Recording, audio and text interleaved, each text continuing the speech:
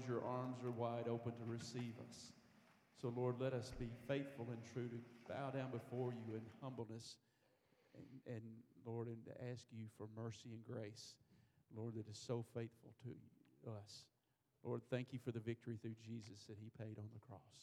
And we pray this in Jesus' holy name. Amen. Amen. You may be seated. Please take your Bibles. Open to John chapter 17. John chapter 17. We finished our series on the I am statements, and so I'm going to do a few sermons out of John chapter 17 as we move towards the holiday season. So I'll give you a second to turn there. John chapter 17. There are few moments in life when we get the opportunity to see clearly. We can walk around for days, months, and years, wandering and playing and simply moving from activity to activity without any real sense of purpose or being. We are constantly distracted, and many times, if we're honest, we enjoy blinders being on so that we can ignore the greater world around us. I think that's part of being a human. But then, there are precious times when the fog lifts and our vision narrows onto what is most important. Those are precious and few. For many, it takes a tragedy to wake us from our slumber. For others, it may be finding a lump on our body and knowing that it doesn't belong there. For others, it can be a significant relationship abruptly coming to an end. For others around the world, it can simply be going to a bowling alley, or waking to a terror attack, or a war breaking out. An old Tim McGraw song illustrates this moment of clarity, one of my favorite artists. He says, "I was in my early 40s with a lot of life before me when a moment came that stopped me on a dime. I spent most of the next days looking at the x-rays and talking about options and thinking about sweet time. I asked him, the doctor, when it sank in that this might really be the end. And he says, how does it hit you when you get that kind of news?" Now, if you're like me, you're going to sing the rest of the song in your head. Well, I went skydiving. But the point of the song is pretty clear, right? Or I think about the movie, The Bucket List, about somebody who gets that news and they have to really figure out, well, what's at the bottom of this life? What's at the bottom of it? Like, is it really just, what is this really about? It's those kind of moments that really show us, really, when all the fog clears, what really matters to most of us. What is at the bottom of it?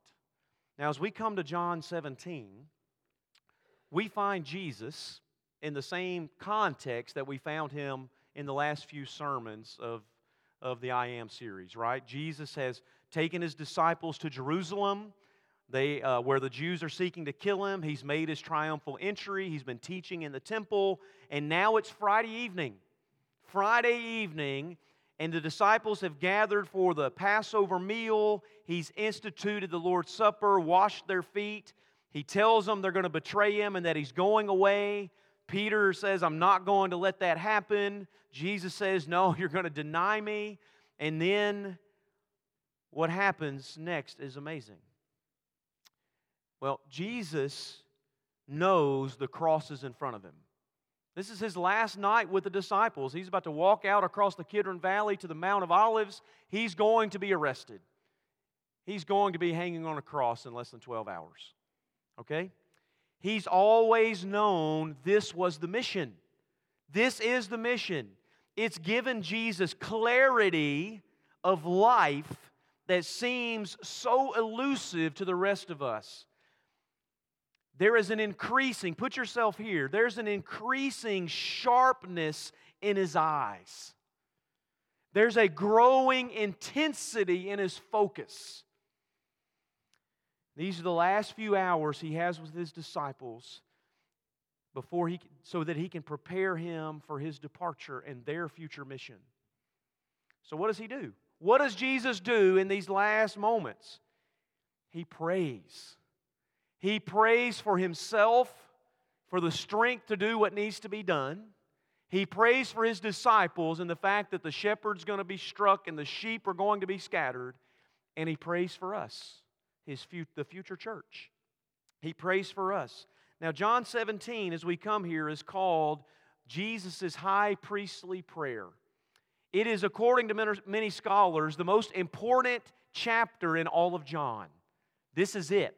Some even call it the Holy of Holies of sacred Scripture, which means this might even be the most important Scripture in actually all the Bible, as it reveals the inner heart of Jesus pleading to the Father as He prepares Himself and the disciples for the cross. With Jesus focused on the fulfillment of His mission with the cross in view, He wants us to see His heart and our calling. Okay? There are no distractions or blinders here for Jesus. This isn't happy-go-lucky time. This is sharpness, intensity, no fog, no blinders, no distractions, complete focus. So let's look at this text through the clear and focused eyes of Jesus. And just ask yourself, what does He pray for in these incredible moments of clarity? What does He desire for us? What does this prayer reveal to us about Christ and the Father and our purpose in this world? What is He asking the Father to do in Him and for us as the church? And what I hope that you'll see is that this prayer beautifully summarizes everything we've studied thus far in John. And so I want to read the text, and then we're going to look at 3 specific items. We're just going to read actually verses 1 through 5, okay? Because that's all we're going to look at today. This is what Jesus says. He says, when Jesus has spoken these words, His final teaching portion there of John 16, this is right before they go to the garden. He says, when Jesus had spoken these words, He lifted up His eyes to heaven, and He said, Father, the hour has come. Glorify Your Son, so that the Son may glorify You, since You have given Him authority over all flesh, to give eternal life to all whom You have given Him. And this is eternal life, that they may know You, the only true God, and Jesus Christ, whom You have sent. I glorified You on earth, having accomplished the work that You gave Me to do. And now, Father, glorify Me in Your own presence, with the glory that I had with You before the world existed. May the Lord add a blessing to the reading of His Word. I want to give you 3 specific things that Jesus prays for here and how those things impact us. Number 1, I want you to notice that Jesus prays first for the glorification of the Father and the Son at the cross. Jesus prays for the glorification of the Father and the Son at the cross. Jesus begins, if you notice His prayer, as He typically does, Jesus begins by praying first. He says, by addressing God as Father. He comes, He lifts up His eyes to heaven, and He says, Father. Now, the Greek word is pater. The Aramaic word, and some of your translations would be Abba. It's the word that toddlers would use. The common vernacular is daddy. Daddy. He comes to his father and he says, Abba, Dada, Daddy. Now, that's important because in Jesus' day, the prevailing view of God was that He was distant and far off. And because they were fearful of blaspheming the 10 Commandments and taking God's name in vain, they shied away from any kind of personal, intimate language referring to God. But not Jesus. Jesus comes on the scene challenging this concept. And what I find interesting is that in all of the recorded prayers of Jesus, over 24, in all the recorded prayers of Jesus in the Gospels, He begins all of them by calling God Father. Save one. And that's the prayer of dereliction that Jesus is going to pray on the cross. When He says, my God, why have You forsaken Me? That's the only prayer of Jesus in the Gospels that He does not begin by calling God Father. Jesus taught us to pray to God as Father. So Jesus shows us that His relationship with the Father is one of intimacy, one of closeness, one of fellowship, and one of love. Father. But then notice Jesus' main concern here. There's one petition here in verses 1 through 5. Jesus prays specifically for the Son to be glorified, and that the Son would glorify the Father or exalt the Father. That is Jesus' chief goal. He prays that the Father would glorify the Son, and that He, Jesus, the Son, the Messiah, would ultimately glorify the Father. This has been Jesus' entire mission on earth. He's come to do the will of His Father. He's come to please the Father. He's come to glorify the Father and accomplish His mission. And that goal of glorifying the Father has led Him to this very hour. That's what Jesus says, right? That the hour has come. Now, John has told us several times in the Gospels, if you've read through it closely, there's been several occasions when Jesus tells the people, my hour has not come. That He slips through the crowd because His hour has not come. When they want to take Him by force and make Him king, my hour has not come. But it is now that hour. It is now that hour. It is the hour of Jesus going to the cross so that the Father would be glorified in the Son and that the Son would be glorified in the Father. In John 12, Jesus says this at the beginning of this teaching series. Jesus says in John 12, He says, now is my soul troubled. And what shall I say? Father, save me from this hour? No, but for this purpose I have come to this hour. Father, glorify your name. That's the goal, that's the mission, that's the purpose of this hour. He just told them at the Passover meal in John 13, He says, now is the Son of Man glorified, and God is glorified in Him. So Jesus prays here with a laser focus on what lies ahead. The cross is the mission. Listen, the cross is the place. If you want to see the glory of God, you have to look at the cross. If you want to see where Jesus is most glorified, it is at the cross. It is the place where the Father glorifies and exalts the Son, and the Son will glorify and exalt His Father. It's the place where the love of God and the justice of God will kiss, and they will meet together. It is the place where the love of God is most clearly demonstrated for the world to see, and it is the place where the Father places His stamp of approval on all that the Son has done through the cross and the resurrection. Now, here's my question.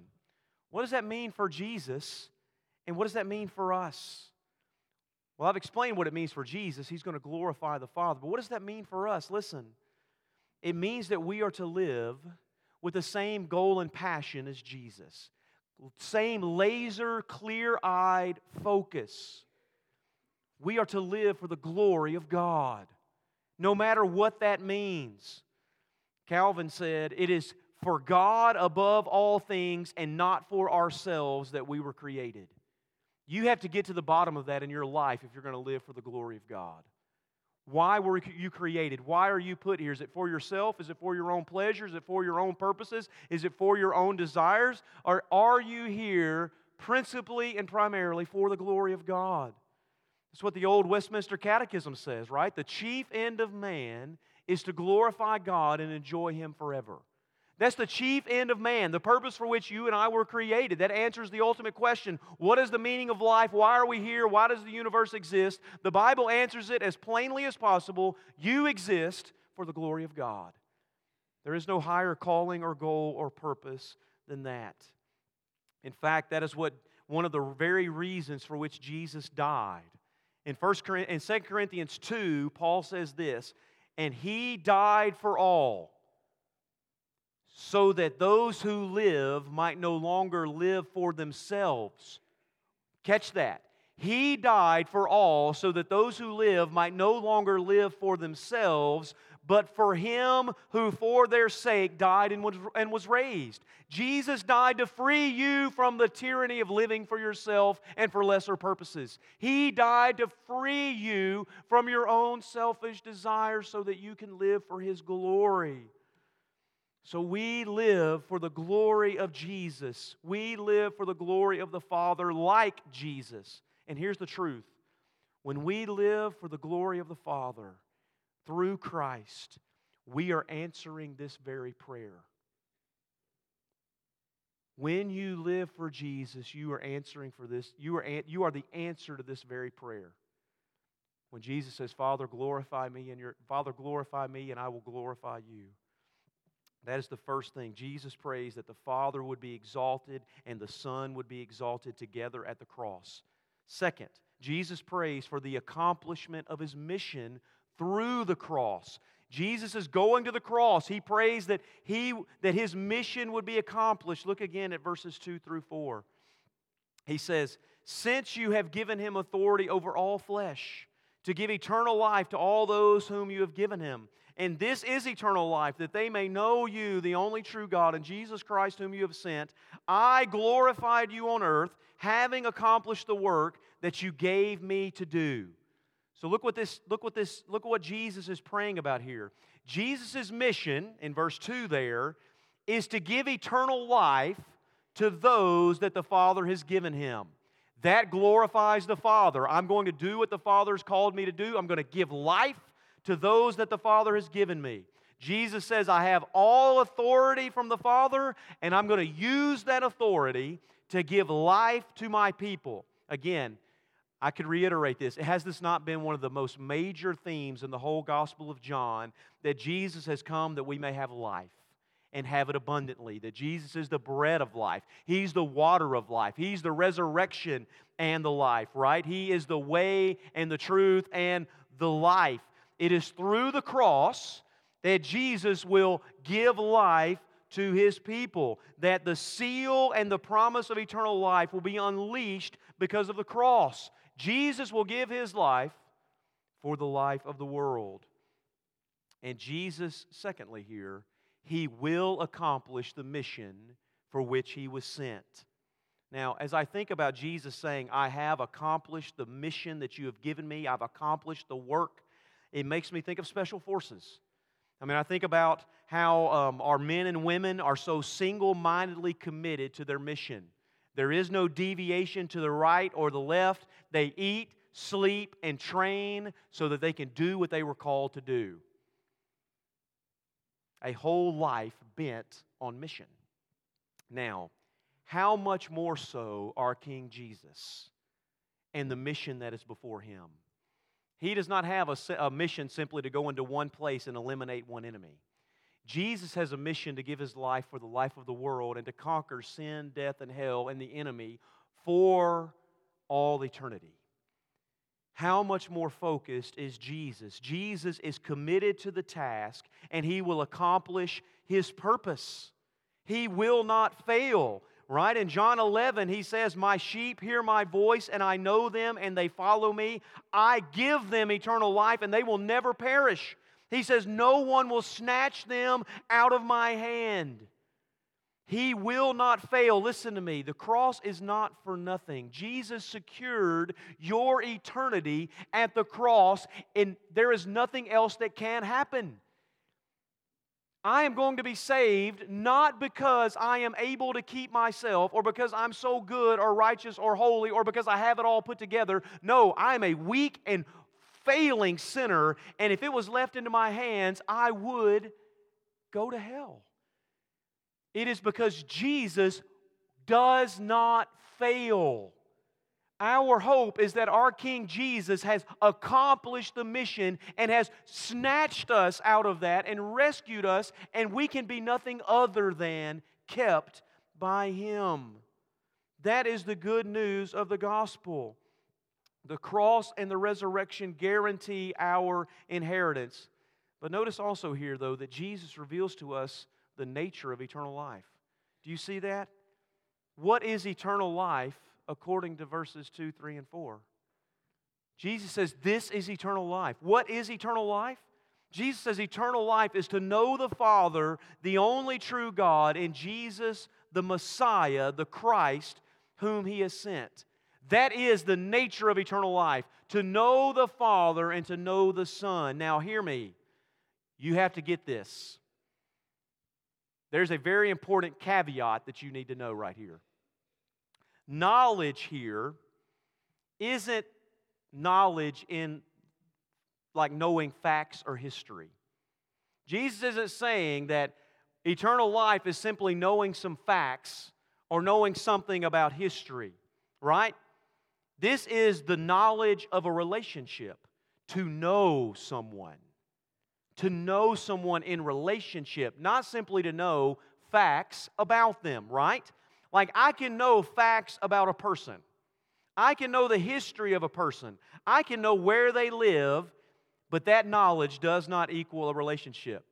For example, I can know that Abraham Lincoln was the 16th President of the United States. I can know that he resided at 1600 Pennsylvania Avenue.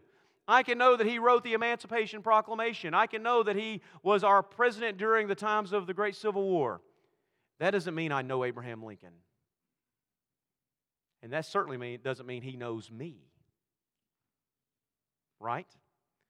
So you have to understand that when Jesus says this, just knowing Jesus died, knowing He rose again, knowing that He walked this earth, knowing that He had 12 disciples, knowing that He established a church, none of those facts equal eternal life.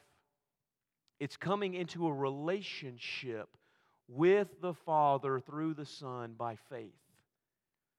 That is what it means to come into a relationship with God. It's not about knowing how to answer a test. There's lots of people that can answer a test about who Jesus is. And the old preacher saying is they miss heaven by 18 inches. The difference of knowing God in their head and not in their heart. That's the point. Jesus tells us here what this looks like. Just as the Father knows the Son and the Son knows the Father, eternal life is for us to know the Father and Son by faith, to see Jesus by faith, to see the very glory of God. And this also challenges some other concepts we might have. Listen, eternal life, heaven, is not primarily about a mansion or about reuniting with family, though those things are true. It's about knowing and experiencing Jesus and the Father forever. Now here's the thing. If you don't want Jesus above all things, then you really don't want heaven. Because heaven is about Him. And lastly here, I want to say this. Jesus also reveals here a limitation. A limitation about His mission. Do you see there in verse 4 what He says? He says specifically in verse 4, He says that He has glorified the Father on earth, having accomplished the work that you gave me to do. So first, you have to notice there that Jesus glorified the Father where? On earth. Jesus glorified the Father on earth. He was able to do that in the flesh on this planet. Not simply in the past or in the future or in heaven, but right here on this very earth. By the way, that's where we're supposed to glorify the Lord too. On this earth, right now, in this place, in the flesh, in our body, we glorify the Father. But notice, second, that Jesus did the specific work that the Father had assigned Him to do. He says, it's the work. I did the work you gave me to accomplish. Now, if you've never thought about this, I want to challenge your thinking about Jesus. Did you know that Jesus did not do everything that could possibly be done in this lifetime? Did you know that? You ever thought about that? That Jesus has not done everything that could possibly be done in this lifetime. Let me give you some examples. Did you know that Jesus did not travel the whole world? He was never more than 100 miles from Israel. Did you know that He didn't even minister in all of Israel? Did you know that He didn't heal every single person He came into contact with while He was doing His ministry? Did you know He didn't write any books? He didn't start any orphanages or hospitals? Did you know that Jesus did not confront Caesar in Rome? Did you know that He was never married, nor did He parent any children? That He did not grow old or confront the problems of aging? There is a litany of things that Jesus did not do. He had limitations in His own ministry, but, hear me. At the same time, His ministry was perfect, complete, and whole. He did what the Father had assigned Him to do. Not everything we think He ought to have done. He did what the Father told Him to do. He will go to the cross and finish the mission. So much so that one of His last phrases on the cross will be, "It is finished. I have done the work. It is completed." Now, again, what does this mean for us? This should be very instructive for you and altogether refreshing. Hear me. This should be very instructive and refreshing for us in the ministry to which we have been assigned. Unless you are very blind, like you can't see, not in the physical sense, but just in the spiritual sense, unless you really don't know what's going on, you have limitations. Amen. Every one of you in this room, we are all born with limitations. There are things that we can and we cannot do. We all have limitations. We cannot do everything. Amen. You cannot do everything, and God has not called you to do everything. We beat ourselves up with so much guilt because we think there's all these things that ought to be done and have to be done. Now, some of that is right. If you're disobeying the Bible, then yeah, you need to repent of that and you need to get that right. But a lot of times we just beat ourselves up with guilt because we think that there's all these things in the world that we're called to do and we fail at so many of them, and so we're just crippled by guilt and crippled and we have paralysis by analysis is what that's called. But listen, we cannot do everything, but we can do what we are called to do. Here's the basic principle of this in the simplest way I can say it. I want you to write this down. Here's the basic principle. Write this down and think about this the rest of today. The basic principle. By God's grace and power, here's the principle. By God's grace and power, we do what we can with what we have for the glory of God. Let me say that again.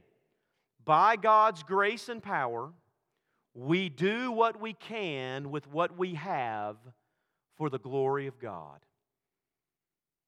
That's it. You know what? I don't have to worry about trying to glorify God with $5 million. Let me tell you why. I ain't got $5 million. God doesn't expect me to have $5 million. I mean, I pray that He would maybe give me that one day. That'd be fantastic. Maybe. But I'm not expected to do that. And right now, by God's grace, I'm not expected to glorify God in the midst of cancer because I don't have it that I know of. But whatever station you find yourself in, some of you here, I could point and go, you don't have to glorify God by being a parent because you don't have any children. You don't have to glorify God by being a businessman because you don't run a business. But whatever station you find yourself in, by God's grace and by God's power, you do what you can with what you have for the glory of God. Leave the rest to Him.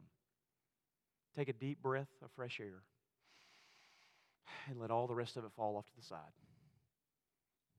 Listen, we have limited time, limited health, limited resources, limited opportunities, but nonetheless, we must be committed to doing what the Lord has assigned for us. And most of us, that is simply loving God, loving people, making disciples right here at First Baptist Church Huntington, in our homes, among our community, for the glory of God.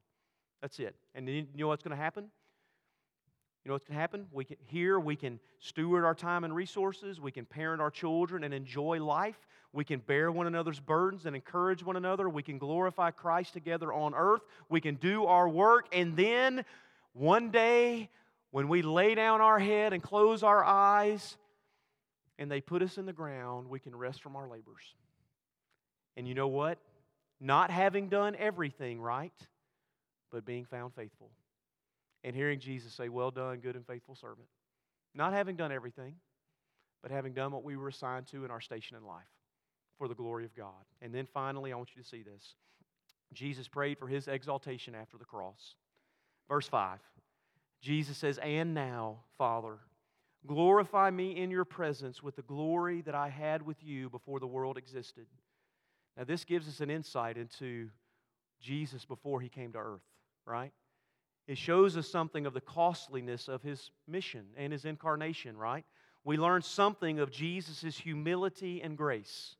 To do the Father's work and to do the Father's will, the glorious, pre-incarnate Son, the second person of the Trinity, according to Philippians 2, He laid His glory aside, humbled Himself, took on flesh, and came to the earth in the form of a servant, born of a woman, born under the law, to redeem those who are under the law. To the one who could demand all servitude, instead, He came to serve and to give His life a ransom for many. He became obedient to death, even death on the cross.